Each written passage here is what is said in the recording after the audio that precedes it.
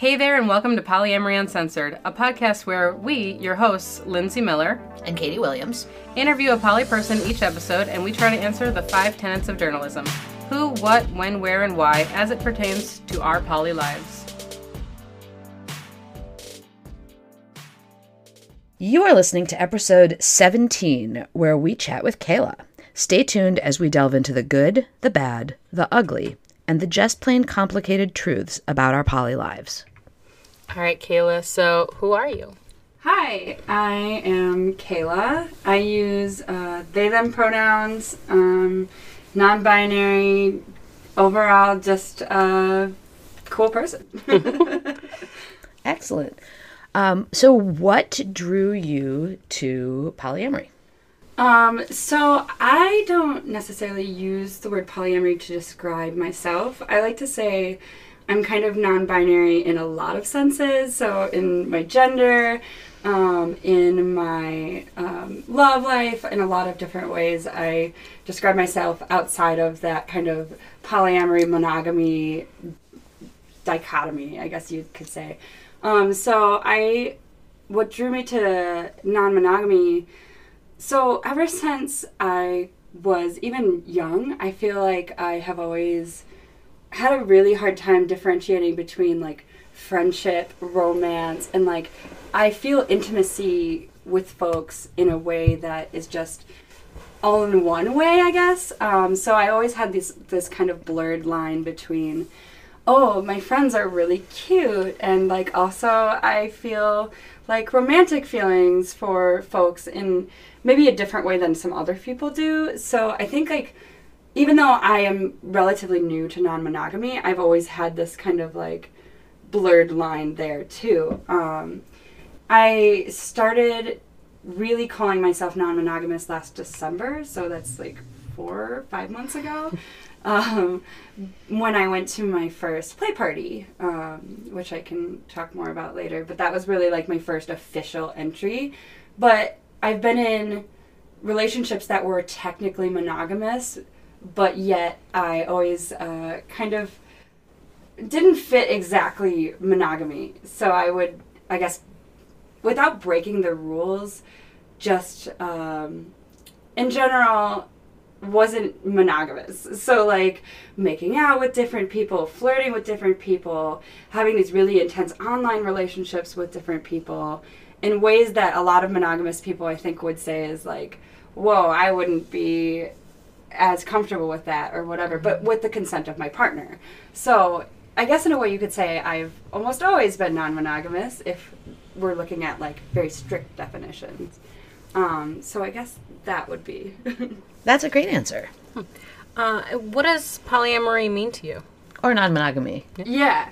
What does it mean to me? I think it just means allowing myself to not, again, be defined by something so strict as monogamy or polyamory, and just really letting my relationships be authentic and letting them develop themselves.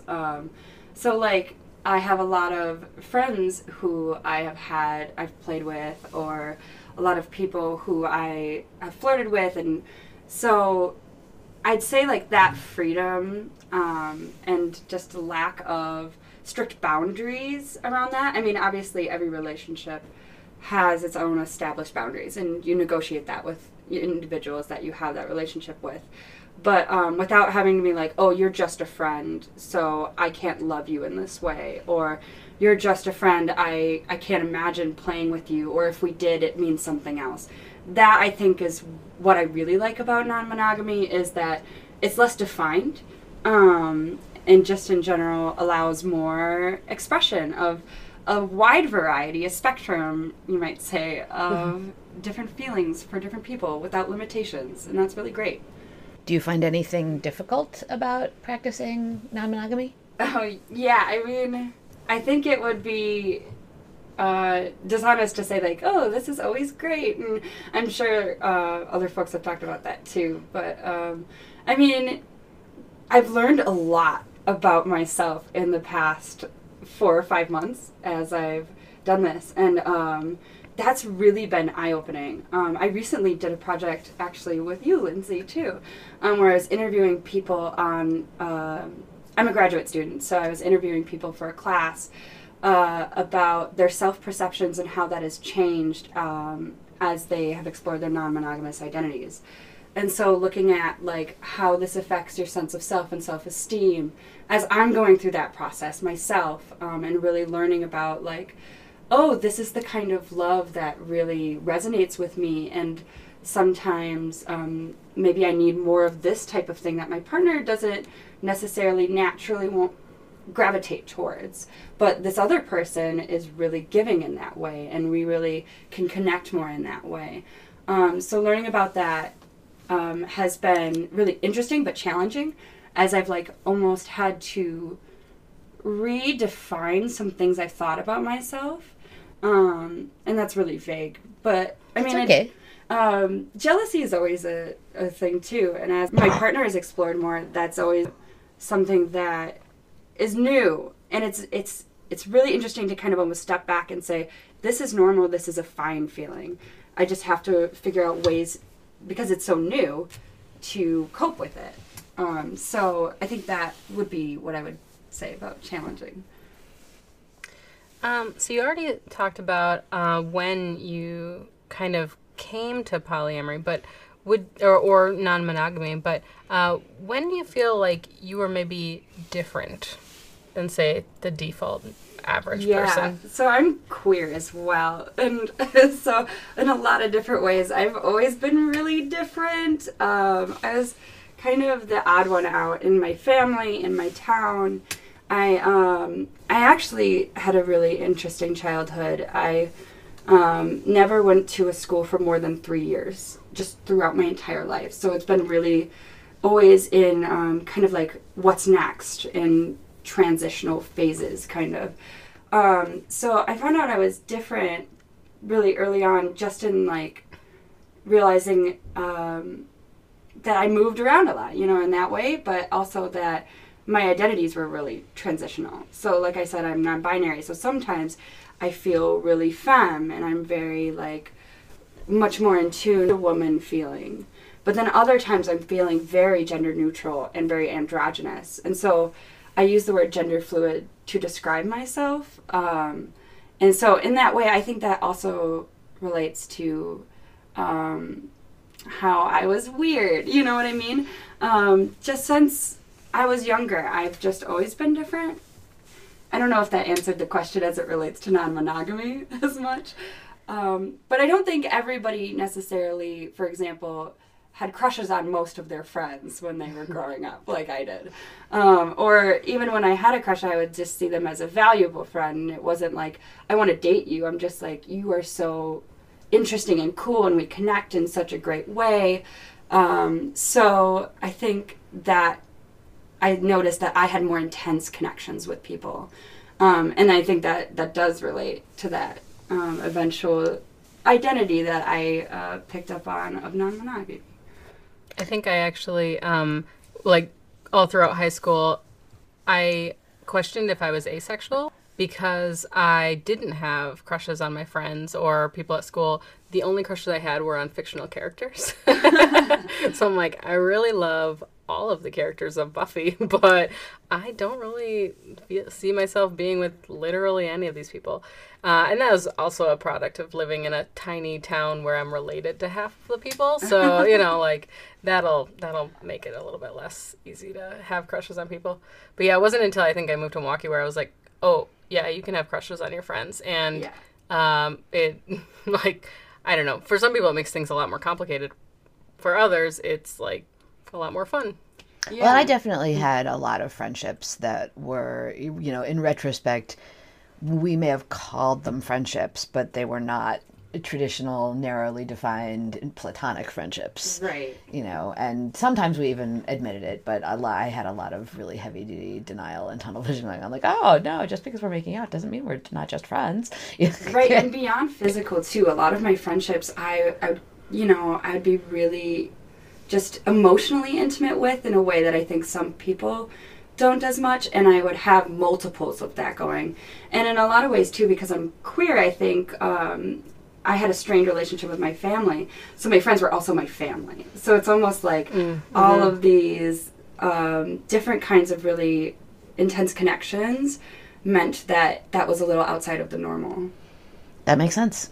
So where would you say that you are on your non-monogamy journey or exploration?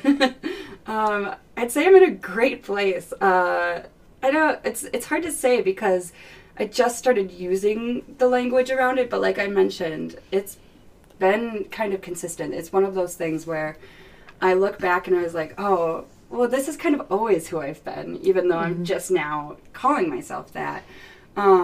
So I think I'm at a point of learning about myself and really exploring and allowing myself to explore whatever that means in a way that I didn't necessarily think I could do before, because I put a lot of like, oh, this wouldn't probably work for my relationship. I've been actually in terms of definitions in 2 monogamous relationships that were both very long-term before we opened up our relationship most recently. I was in a 4.5-year monogamous relationship, which was, like I said, not entirely monogamous. And then right after that, a month later, I'm now in the same relationship with someone for over 3.5 years. So most of my life has been in this kind of like monogamous but not long-term relationship blurb. Are you familiar with Dan Savage's term monogamish? Yeah, and that probably would have described me pretty well before, and now I'd say it's a little bit beyond ish and more into definitely. That makes sense. So where do you hope to go in your poly or non-monogamy journey? That's a great question. I'm not sure. I love the idea of having this be open. I've really started to meet a lot more people who are non-monogamous or polyamorous.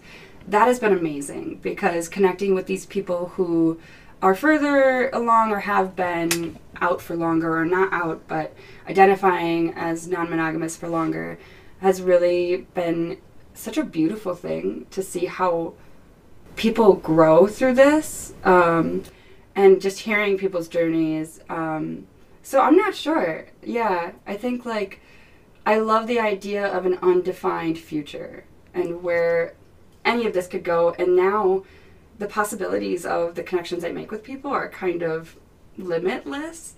And that's pretty cool. Yeah. That's awesome. So you've talked a lot about kind of why you are non-monogamous and that, but why did you agree to be interviewed? Oh, I like talking about myself. No, I'm just kidding. That's a prerequisite That's okay, for poly, though. Yeah, like that's all of us. Well, some of our introvert friends we've had to drag a little more out. Oh, yes, that's true.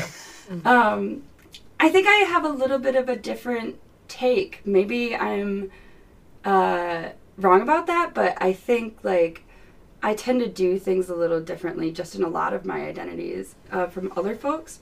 So, for example, right now I am mostly just interested in like friendship plus, I guess. Me and Lindsay had discussed the word swally, and if people haven't heard that before, that would be kind of like a swinging polyamory hybrid. And I think that is a fun word to kind of describe where I'm at. And I don't know if like you have had people interview like from that perspective yet. Maybe. I don't think we've really, not as a focus. No, definitely haven't. Like, I think maybe it has come up kind of obliquely, but... Yeah. And I've like to say that Swally could also be a poly person who swings only with other poly people. Oh, nice. I kind of love that. But it's not, it's all made up. So it doesn't, I don't know if it has, although you said that it was in Urban Dictionary. And so it does have a quote unquote definition. Yes. At least an Urban Dictionary one, which again is also made up. Yeah, so right now I'm like going to play parties and meeting with people and really having both like emotional connections and physical connections, but not really going on dates or like exploring. And I mean, I'm pretty new to this still, like I mentioned, so who knows? But like that's kind of where I'm at of this, like it's not swinging. And also, I'm kind of doing it by myself. My partner like I mentioned, I've been in a long-term relationship for 3.5 years, is also exploring things, but completely separate from me, which is really interesting, and I think maybe a little different than other people do. Right, that's certainly not the connotation that swinging has. Mm-hmm. Yeah, and so we kind of mentioned solo swally. So that was exactly what I wanted to talk about, actually. I'm so glad that came up. So tell me more about this concept. So it's not that we don't like play together with other people, but it's not the focus. I think we're both just kind of exploring our own connections. So whereas I tend to, like I mentioned, I make friends with people and then through that connection find like, oh, I'm physically attracted to you, or like we also have this kind of bond. My partner is more so like, I want to go on Tinder dates and do adventures, and like maybe that'll end up in something physical. So it's similar but different. And I think because we have different needs that we want met, we're doing it in a very different way, but like really interested in each other's process. So one of my partners is really interested in exploring swinging, and we went to a swinging bar takeover last weekend, and it was kind of awful. Oh no. like I mean, it seemed like it was very much people who were trying really hard. No. And Was it themed? it was. Was it 90s themed? It was. I got an invite to that, but I was like, no. Yeah, no, you made the right call. Yeah. So we had like one conversation with another couple there, and it started by this woman grabbing me by the back of my neck and sticking her tongue down my throat. Oh no. Which, you know, normally I prefer to say hello first. Oh my God, yeah. You know, like I don't know that I go all the way to the sort of full poly stereotype of I have to really know you and have this deep connection with you before we can do that. Right. But I do want to know your name. We're going and like have a right, exactly. That'd be like nice let's have a too, conversation yeah. because you know, can I kiss you can be Yeah. really sexy, and I probably would have 100%. said yes. Right. But instead it was like Yeah. Right. Yeah, and I think that's actually part of the reason why I would say I don't identify with swinging culture is that there is a lot of, and maybe stereotypes, but also like true stereotypes in some cases. In some cases, yeah. It's like Yeah. in some communities, in some parties, like consent isn't taken into consideration. Right. People are just very, I guess loosey-goosey is a very like easy way of saying it, but they just don't care. I don't know. It's very weird. Yeah. Because I feel like, especially in the poly community, yeah, we care a lot. We Right. care Consent a is lot. really important. Yeah. Super important. And yeah, and that they're also often not very inclusive and not very, you know, they don't allow bi men inside. I know even with, you know, some of the swinger parties that, or club takeovers or whatever in Milwaukee, they specifically have like a couple registration price. Single women get in free, and bi men, or single men, not bi necessarily, but single men aren't allowed at all, or they pay double Well, the I couple think fee. that's really interesting because I think that's something that's, some variation of that seems really common in the sort of swinger defined universe, and even in places that are much more explicitly inclusive, like the Swing Set Takes Desire is still like couples and triads. Yep. Yeah. And, you know, as a person who identifies as solo poly, like, it sounds like an amazing trip, and I think I would love to go. Yeah. And You have I've to find no a idea partner, how yeah. I would make that work. Like, Yeah. I don't see that as something that's realistic in any of my existing relationships. Right. Yeah.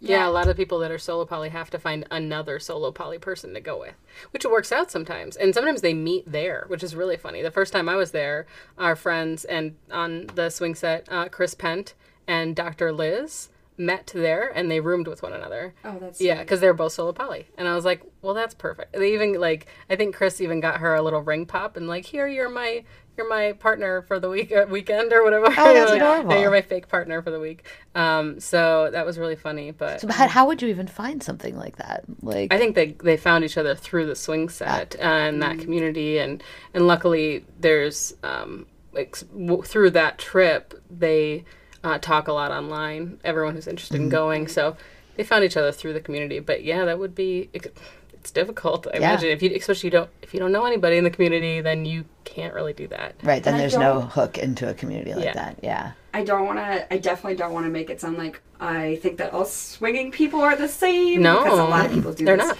very differently. I think largely swinging also has a focus more on sex, and that being the focus in terms of the folks that I've talked to who identify as swingers.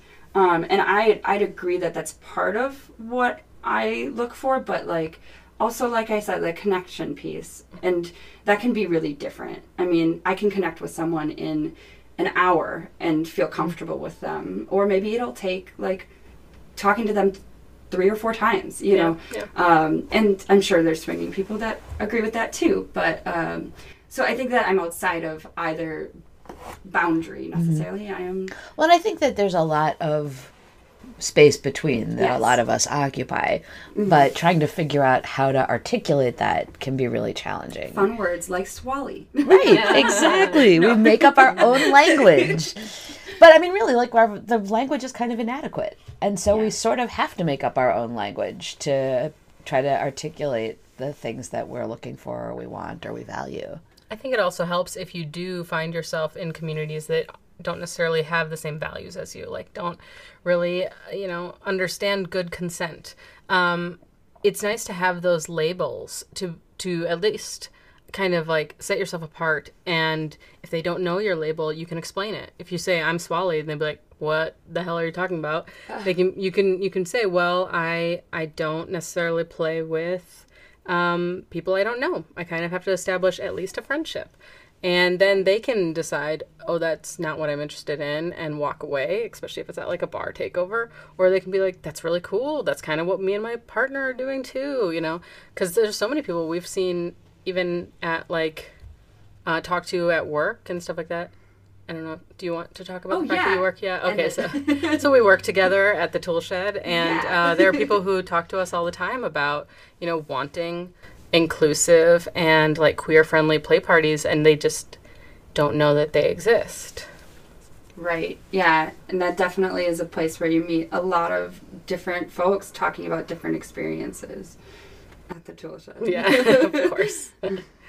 I did kind of want to ask about, so you said you don't really date, which is kind of interesting and definitely unique when it comes to like poly folks and just like ethical non-monogamy in general. Dating is like the cornerstone of what we do. Right. But forming these connections, I'm sure it's not just at parties. Like, do you kind of feel like chatting online is like your form of dating, or... Yeah, that probably is part of it, and just hanging out with people individually. And that's not to say I wouldn't go on dates, but just that I wouldn't necessarily define, like, I'm dating this other person, right. Oh, yeah, because it's more casual than that. Yeah, and I mean... Or maybe more amorphous. Yeah, right. And casual, it doesn't even necessarily have to be casual, because that can be a really intimate relationship with that person. Yeah, that's fair. But...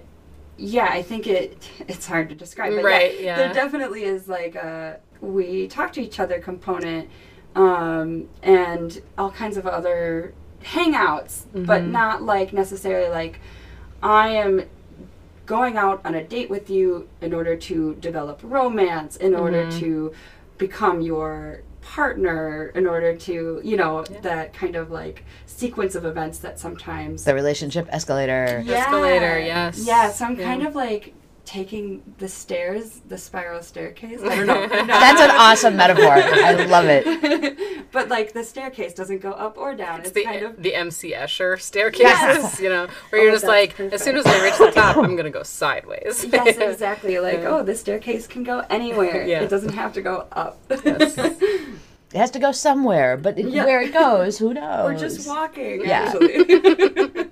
Yeah, that's really interesting. And I also think that a lot of, like, Swally folks do a lot of group hangouts. Yes. Because there's a lot of group dynamics. There's a lot of group sex. There's a lot of group friendships. And so when you want to hang out with other people, it just makes sense. Yes. Yeah. Totally. I totally agree with that. There's a lot of, like, I connect with you and you connect with them. And, like, if we all hung out, imagine how the great would that be? possibilities. Yeah. Yeah. For sure. Yeah.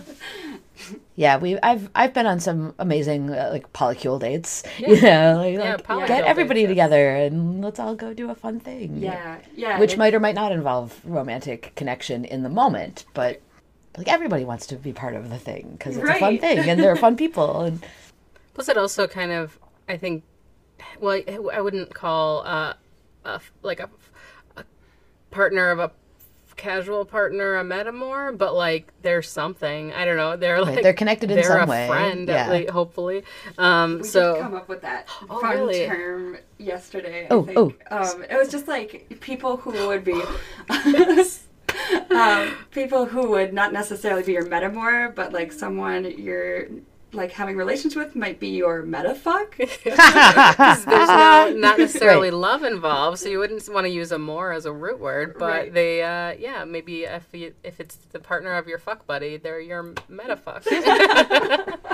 I love that. That's crazy, but I love it. I wish that the people listening could see the two of your faces as you're talking about this, because it's completely adorable and hilarious. Metafuck. We'll have to put that in a lexicon somewhere and add it to Urban Dictionary. Yeah. Metafuck. The partner of your fuck buddy. Yes. Yeah, that's an interesting, like, because then that's a spectrum too. Like, well, there's metamor and there's metafuck, but is there a metafriend? Like, where does that fall into that? Yeah, and I would like say that a lot of the people who would be like the metafuck are also my friends too, right? You know what I mean? Like, it's just I'm new to the Milwaukee poly community, so I'm meeting all these people at once, kind of in a way, and just being like, oh, you're cool, and you're cool, and you're cool. Oh my gosh, everyone's so shiny and new, and so in that way, it's a great experience and overwhelming at the same time. Mm-hmm.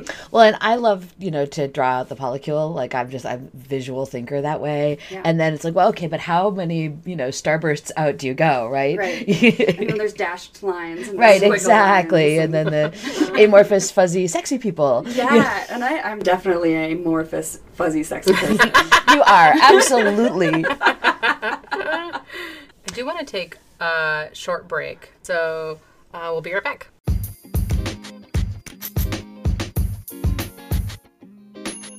The Toolshed is a mission-driven, education-based sex toy store located in Milwaukee, Wisconsin. More than your typical adult store, the Toolshed provides quality, body-safe products that enhance the sexual lives and relationships of their customers, and they do it all in a comfortable, compassionate, and welcoming atmosphere. Not located near Milwaukee? That's okay. The Toolshed's online shop at www.toolshedtoys.com serves customers all over the world. The Toolshed strives to be the source for accurate, up-to-date information about sexual health and pleasure. Their store is staffed by sexual educators who are invested in providing sex-positive and inclusive support to their customers throughout their lifespan, no matter where they're from. The Toolshed stocks a large selection of products made from body-safe materials. They have sex toys for folks of all genders, orientations, and inclinations, including gear for strap-on play, vibrators to stimulate a variety of body parts, BDSM gear, kink supplies, and much more. The Toolshed is also proud to offer a large inventory of gender expression supplies like binders, soft packers, shaping underwear, and breast forms. Last but not least, the Toolshed stocks lots of great books on topics like ethical non-monogamy, how to negotiate consent, kinky play, sexual pleasure, sexual health, and so much more. They've got over 500 different titles in stock at their Milwaukee location and host a regular monthly book club too. Every day, the Toolshed staff answers questions about products, pleasure, health, and relationships, all without shame or stigma. The Toolshed also offers in-person and online private consultations for people who have in-depth questions about any of those things, as well as other subjects like communication and relationships, establishing healthy boundaries, fertility basics, alternative menstrual products, and other topics folks deal with every day as sexual beings. You can visit the Toolshed in person at 2427 North Murray Avenue in Milwaukee, Wisconsin, or you can check out our online store at www.toolshedtoys.com. From now through the end of 2019, you can use promo code POLY2019, POLY2019, at checkout for 10% off your next purchase. Thanks. And we're back. Was there anything you wanted to clarify about, like, Swally life? Swally life. Well, that's a good question. I don't know. I think that, like, one thing that I really think is growing, just not even in like the swinging community or the polyamorous community, but just at large, as people who are, we use these identities to kind of find community and like find each other and kind of like describe ourselves. But then a lot of people find, oh, this doesn't exactly fit me, right? Like, oh, but there's this exception. And I think it's just like knowing that it's okay to not define yourself in exact ways. I love adding identities onto my... I was just going to ask, how do you feel about labels? List. Yeah, and I have no problem with labels. I just like to use a lot of them. Mm-hmm. So, like, I identify as non-binary, and I've recently come up with the term androfemme, like androgynous femme. I identify as queer. So, like, there's a lot of these different identities that you can use simultaneously without necessarily defining yourself. And I think like that's a powerful thing to say, like, and I mean I've never really actually seriously used the word Swally to be like, hi, I'm Swally, nice to meet you. Like Polly, did you say your name was Polly? Right. But like that, it's kind of this great thing about non-monogamy is that we don't have to necessarily say this is exactly what this means. Like if you say you are polyamorous, you have to be like this. Or if you say that you're swinging, you have to be like this. Well, and that's something that's really interesting, I think, in some of the like websites and other podcasts. Like there are people who I think articulate that very inclusive vision that I think you're articulating, that I think we share.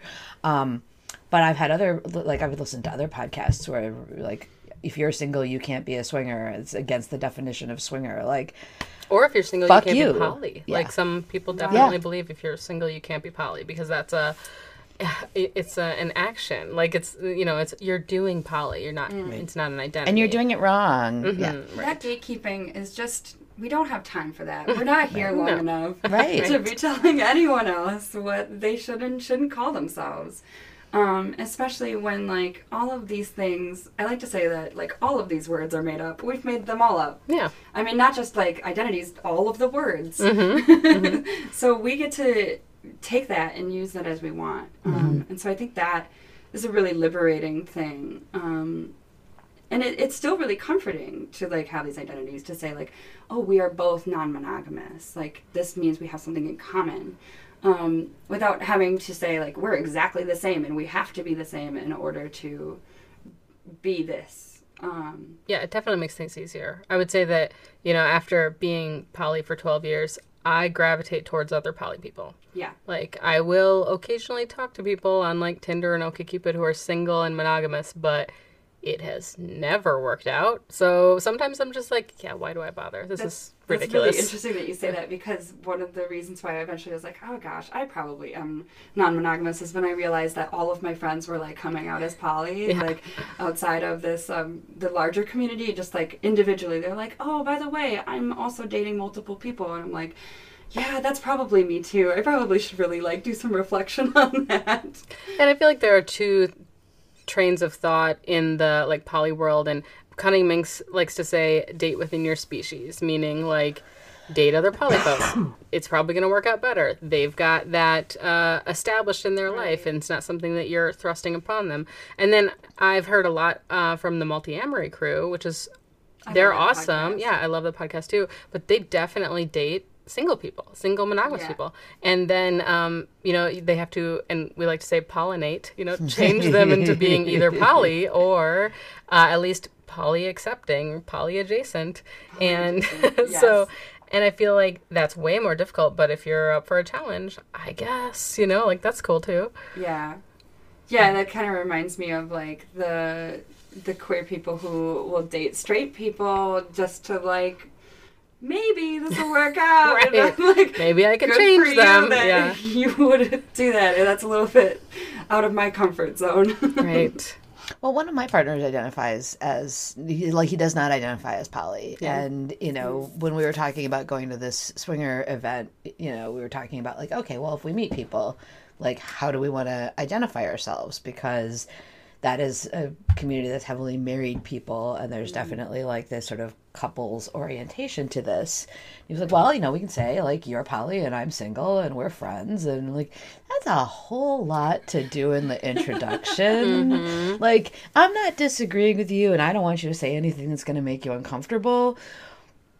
And maybe circumstantially, there are labels of convenience that we could use in the first 5 minutes of talking to somebody. Yeah. Right. Like even partner. Right. I mean, well, I suggested boyfriend and girlfriend circumstantially, and that was comfortable for him under the circumstances. But it was really interesting to see like the impulse towards the full exposition. And I get that. I mean, like, we're sitting here talking about how great some of these labels can be and how interesting they are to talk about, and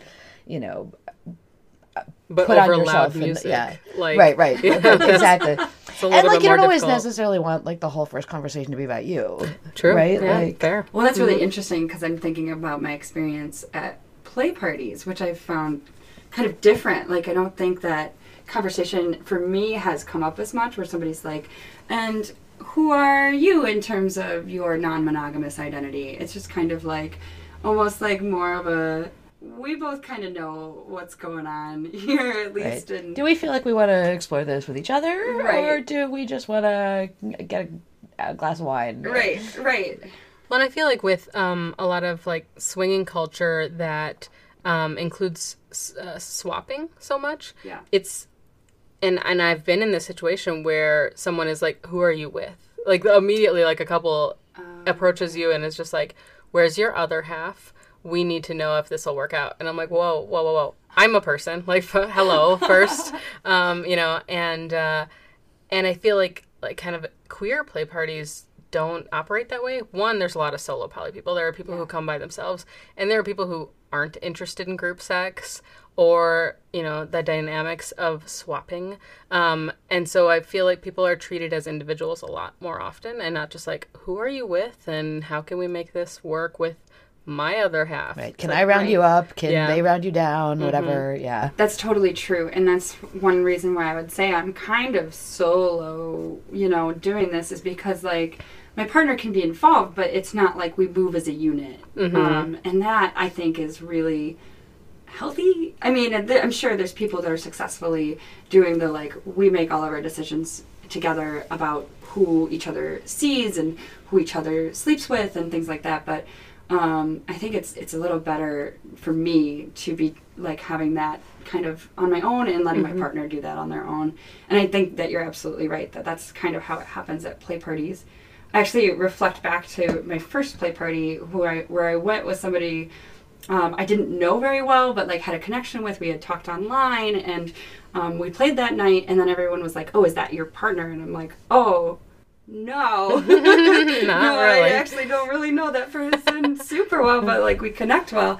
But like there's almost like this idea that like, oh, well, that person is with that person because they are there together, and that's really interesting.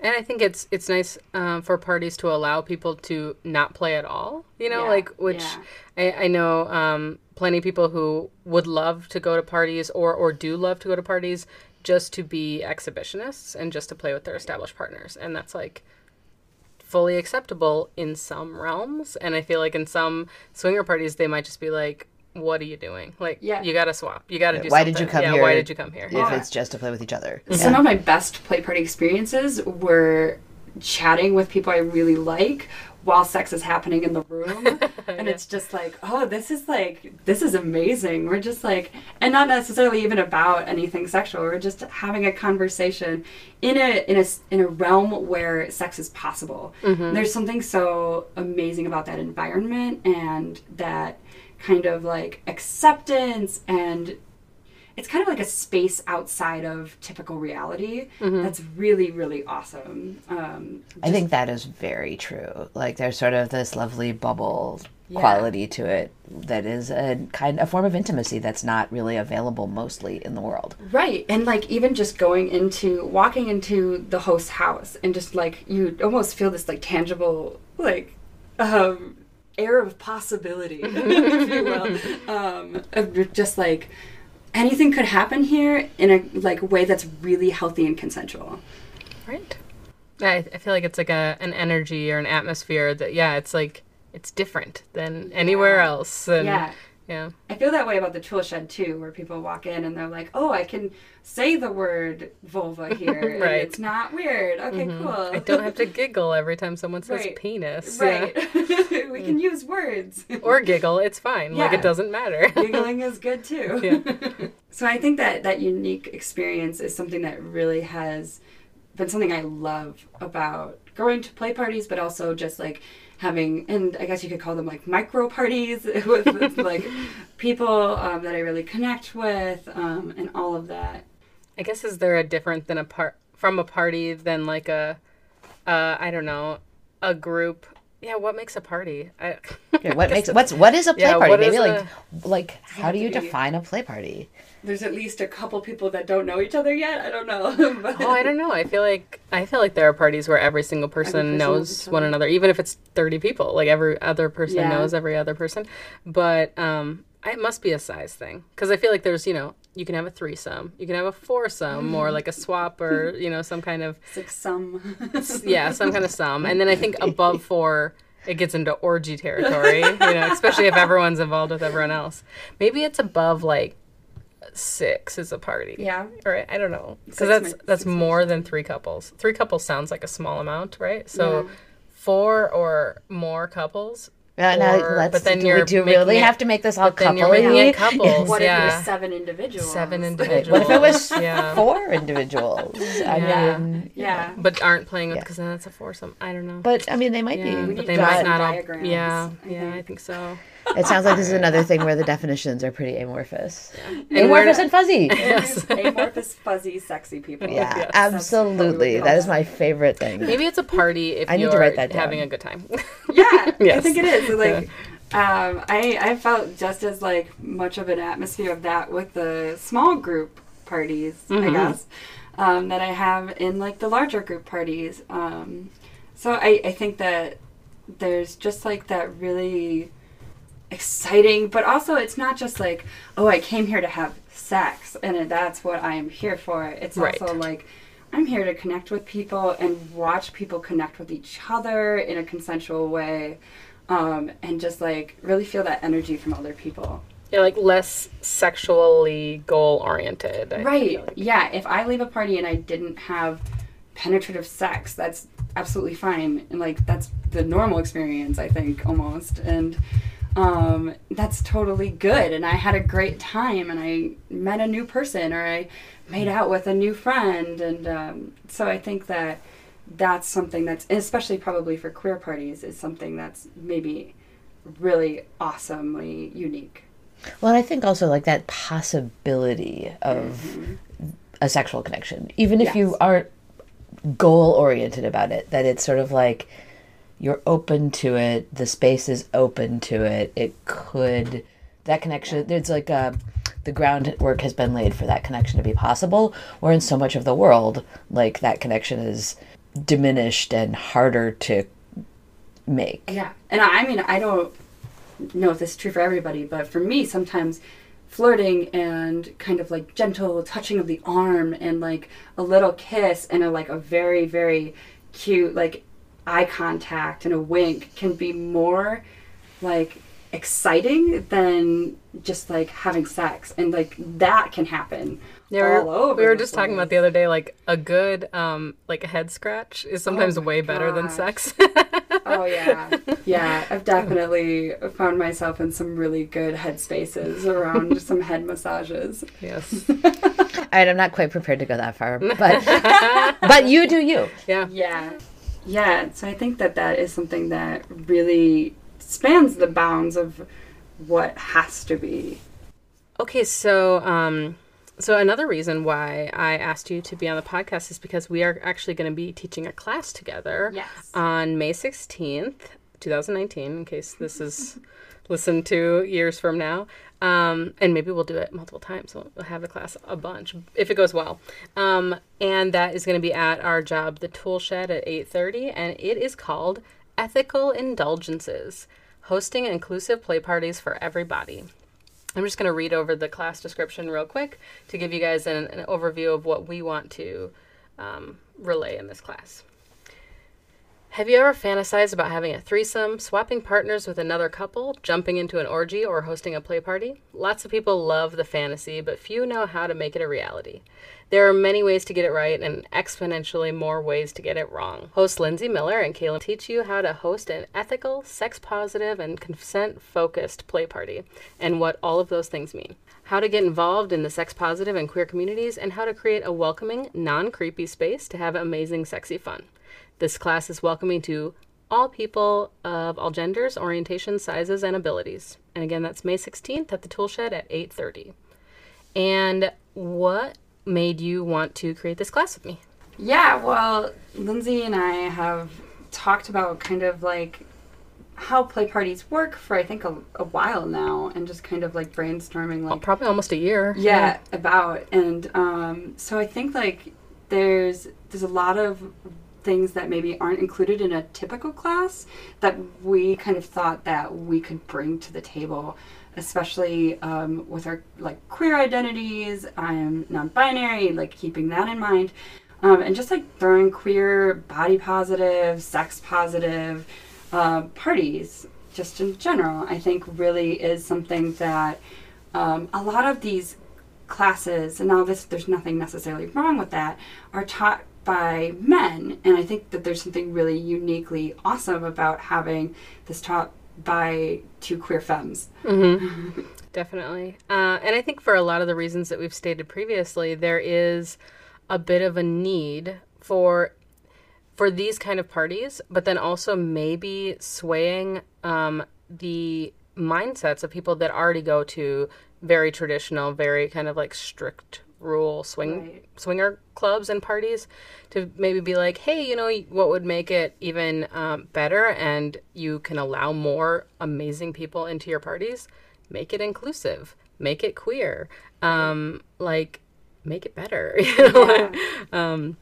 And I think that my hope is that there will be people that come who have never hosted a party, who have never gone to a party, people who have gone to hundreds of parties, right. You know, like I hope it runs the gamut of people who are interested in doing this on their own, but then also maybe changing their mindset about how they have already thrown them. Yeah, absolutely. I mean, I think there's no end to the ways you can make something more inclusive and more thoughtful. So I think that I wouldn't say there's an entry level on this class in terms of like, oh, this is mostly for beginners. I think it's really like, I think we all can really talk about this and have a discussion, and then like give some tips and things like that about ways in which these things can become even better. Absolutely. I mean, when you guys first started talking about this, before we actually went on the air or on the pod, before we started recording, there we go. That's how we say this. Like, as soon as you started talking about it, I was like, wait, when? What? Let me pull up my calendar. I mean, it just sounds like amazing and fun and like a really great way to connect with people around a common goal of like creating these spaces that are really fun and playful and inclusive and wonderful for everybody. Right. I think that there's no downside to making this space more inclusive to everybody and everybody. Right. Of course. And that's something we really didn't talk about, but that us being from Wisconsin, I feel like our bodies are maybe a little different than the ones that are depicted in the media when it comes to sex clubs and swingers parties and stuff. I feel like it's often depicted, and in my experience, it's not the case, but also I've only gone to parties in the Midwest, you know, like, so it's depicted as being very typical, societally conventionally attractive folks, and I also see that a lot on swingers websites, is like, here's the poster for the party, and it's this, you know, waifish, really big-breasted lady, and she's wearing nothing essentially, and usually they don't depict guys, which is kind of funny. It's just like always a bunch of women. But how many White posts women. or Like, like they're all- Tinder profiles have you seen where it's like, I'm this size and my girlfriend's this size and we're looking for someone who has this size breasts and whatever. And Right, it's yeah. It's like they're looking for a real doll. Like, Yeah. Right. I'm like, just buy Yeah. a real doll. Jesus Unicorn Christ. hunting is Yeah. definitely a whole different topic. Yeah, it is. And we will definitely get to that one day. Yeah. Maybe a couple episodes. But yeah, I find that when it comes to inclusive of body size, it might not be what people necessarily think of right off the bat, but it's super important. And you can make someone feel unwelcome just by the picture on your poster or Facebook yeah. event or, you know, and that's not cool. And yeah, I kind of just want to let people know that there are ways of being better about it. Right. And every body is sexy to somebody. Right. Absolutely. Yeah. You don't have to be attracted to somebody for other people to find them attractive. So Right. like maybe they should be welcome to your party because other people that's going to be their thing. Right. Absolutely. It's going to be a really fun class. I'm looking forward to I'm it. I very can't wait. excited about it. I'm definitely going to have to figure out how I'm going to manage my life so I can make that happen.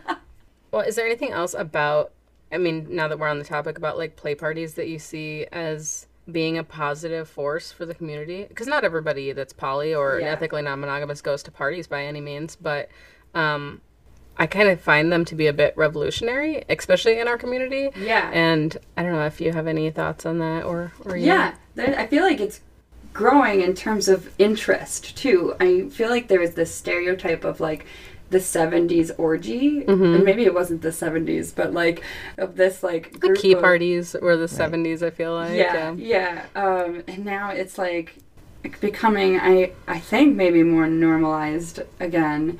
Maybe not, but like I really think that there is something really amazing about saying like, we can go to this space where sex is possible, sexiness is probably happening, and like without expectations and without like disappointment if something doesn't happen, and have this space that is there, that exists, that we can create together, is really cool. It's really, really cool. And I think that is something that really breaks down the rules and the norms that have been set. And so even the act of going to a party, doing nothing at all, and just having that space be there is revolutionary, and breaking boundaries of what might be defined as like what should happen with relationships and couplings and all of that. So I think that is maybe answering your question.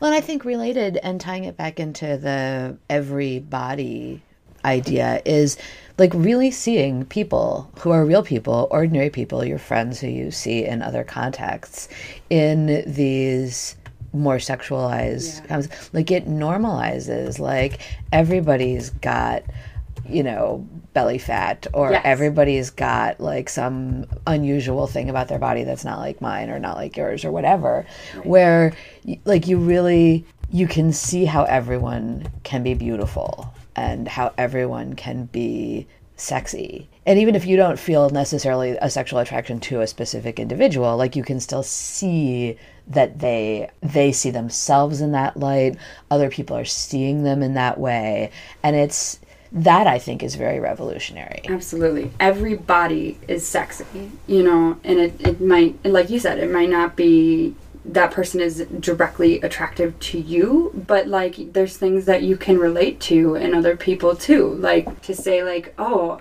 that person is, I find that person's fat rolls really sexy actually. And now I can see that in myself and say like, yeah, I'm sexy too. Why do I worry about this? Like kind of thing where like a space where, and this is a larger term of fat phobia, maybe doesn't exist in the same way. And it's really awesome. When I was about 6 months pregnant with my now teenager, I went to a naturalist resort, and it was absolutely amazing to just see all these different naked bodies. And it wasn't like I didn't see any sex. I didn't see anything even approaching sex. It was just people hanging out literally. But it was amazing to just really see people being comfortable in their bodies, seeing a huge range of body types, seeing the ways in which bodies are similar and the ways in which bodies are different, and just like being comfortable with it. And I think even taking the, not going all the way to a sexual step of it, but just like the normalizing of our bodies is really revolutionary. Yeah, absolutely. I fully agree with that. But then being able to see how much fun people can have with them too is even better. And then, and then there's more. I also think that, making them accessible in other ways, like for folks that don't have any money, because some swing parties can be very expensive to go to, or are, say, in a wheelchair. Like there are so many ways that you can make accessible a word that's very vague and broad, like mean dozens of things. And the more ways you can think about accessibility, I think the better and more welcoming an atmosphere you can create. So, and I don't think that most like clubs and parties are accessible to most people, like to a lot of folks. And I think that unfortunately having an exclusive nature is the point in a lot of these parties. Oh my God, I got some ad recently for like, this sort of like 1% type of like swinging-y community. You must have a yacht. I mean, it was literally like the thousands of dollars to come to their dinner to be interviewed for possible inclusion in their crazy fancy sex parties. Like, I'm all about not yucking yums, but that... Right. It just felt really strange. Like, I mean, I would far prefer to bring a bag of chips and a bowl of dip and go to somebody's house and, or if like it's a broke day and all I can bring is my happy face, like that's okay too. If they're not okay with that, it's not the party you want to go to. Right. Yeah, definitely. Is there anything else you want to say? Anything last plug for the class? Any other classes? Oh, we do also have other classes at the Tool Shed. Those can be found on our website. Which is? toolshedtoys.com, and I think /events is where you're going to find all of those events. We do take summer off because we're doing a lot of stuff for Pride. We are going to be tabling at the Milwaukee Pride, so that's going to be really fun. Yeah. But I don't know off the top of my head all of the different classes that we have coming up this spring. We do have a lot though. Like there's like a massage class. There's a flirting class. Oh yeah. Yeah. We just had a ropes class. Yes. So there's a lot. It's really fun, and we always have classes at the Tool Shed. We do take that summer off, and if this class goes well, which our last class that we did together sold out twice. Like we had it, we had to have it again because it sold out so fast. Also on non-monogamy. Yes, the Loving More, was that what it's called? Infinite Ways to Love Infinite and Play. Ways to Love and Play. Yes, I've heard that made a podcast too. It did, yes, because the Life on the Swing Set crew, Dylan and Cooper, were on that panel. They recorded it, and you guys can listen to it on their podcast. I'll link in the show notes what number that is because it wasn't that long ago. No, it was recent. But so that was our last class that we did together, and this one, if it goes well, we will do that. We will hold the class again, and we've already had a couple people that are like, "I hope you teach it again because I'm going to be out of town." Totally. We're excited about it. We totally are. And I mean, other things to say. I mean, just keep being awesome. Both That's of you. a great This podcast ending. is doing a really great thing for people, and like hearing all of these kind of anecdotal but like important viewpoints, because I think sometimes there's this idea that any identity is like this bubble, and it's just like these people who are kind of in a like-minded state and they all do things the same way. And really, like, I think this opens up the possibilities of all of the different ways we exist and we play and we love. Yes. Well, thank you so much for coming and being interviewed here. Yeah, thanks a lot. This was really fun.